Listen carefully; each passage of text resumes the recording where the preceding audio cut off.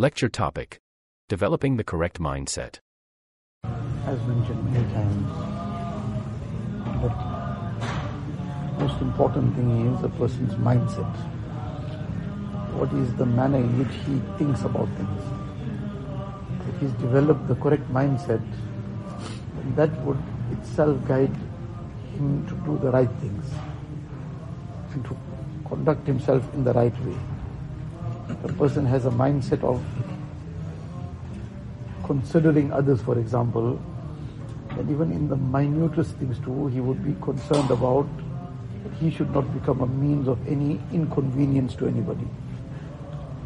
Because Shaykh al-Hadith Maulana Zakaria Sahib Rahmatullah Alayhi, once one person was going to Raipur. There was another very great personality, Maulana Abdul Qadir Sahib Raipuri Rahmatullah Alayhi, who was there, was a very senior person. So when this person mentioned to the Shaykh Rahmatullah Alayhi that he is going to Raipur, so he said, please would you take one amanat along. He wanted to send him a gift, a hadiyah. The hadiyah was he took out some money and he wanted to send him 100 rupees. So now there were 10 rupee notes. So now as he counted the 100, so the 9 notes were 10 rupees each, and then 2 notes of 5 rupees were in that bundle. So now that's the 100 that he had. So he wanted to give the 100, so he asked those who were present, does anybody have a 10 rupee note? Somebody said, yes, I have a 10 rupee note. So they took the 10 rupee note and presented it to him. So he gave him the 2 5s, and he took the 10 and he included the 10 in that bundle and he gave it now to the person who was going to be leaving for Raipur and said to him that this is the 100 rupees, please, you present it to Hazrat as a gift. So now somebody who was seated there, and this is the thing that people used to go to the company of the mashayikh, they used to go to learn. And in order to learn, they used to observe. And when they would see something that they didn't understand, they would ask, what is the purpose of this? What is the hikmat in this? So that they could learn something. They could take a lesson. So now somebody had that consciousness to ask. So today we got the lesson also. So in any case, he asked us that at the end of the whole exercise, there's still 100. You took that 2 5 rupees and gave it and took in return a 10 rupee. It's not that it changed anything in terms of the amount that you want to give. You're still giving 100. So what was the reason for doing this?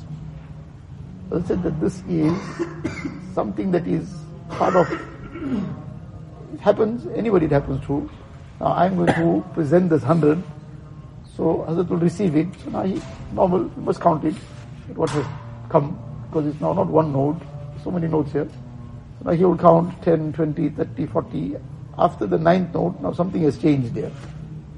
So now that change, that's a minute sort of inconvenience in a way.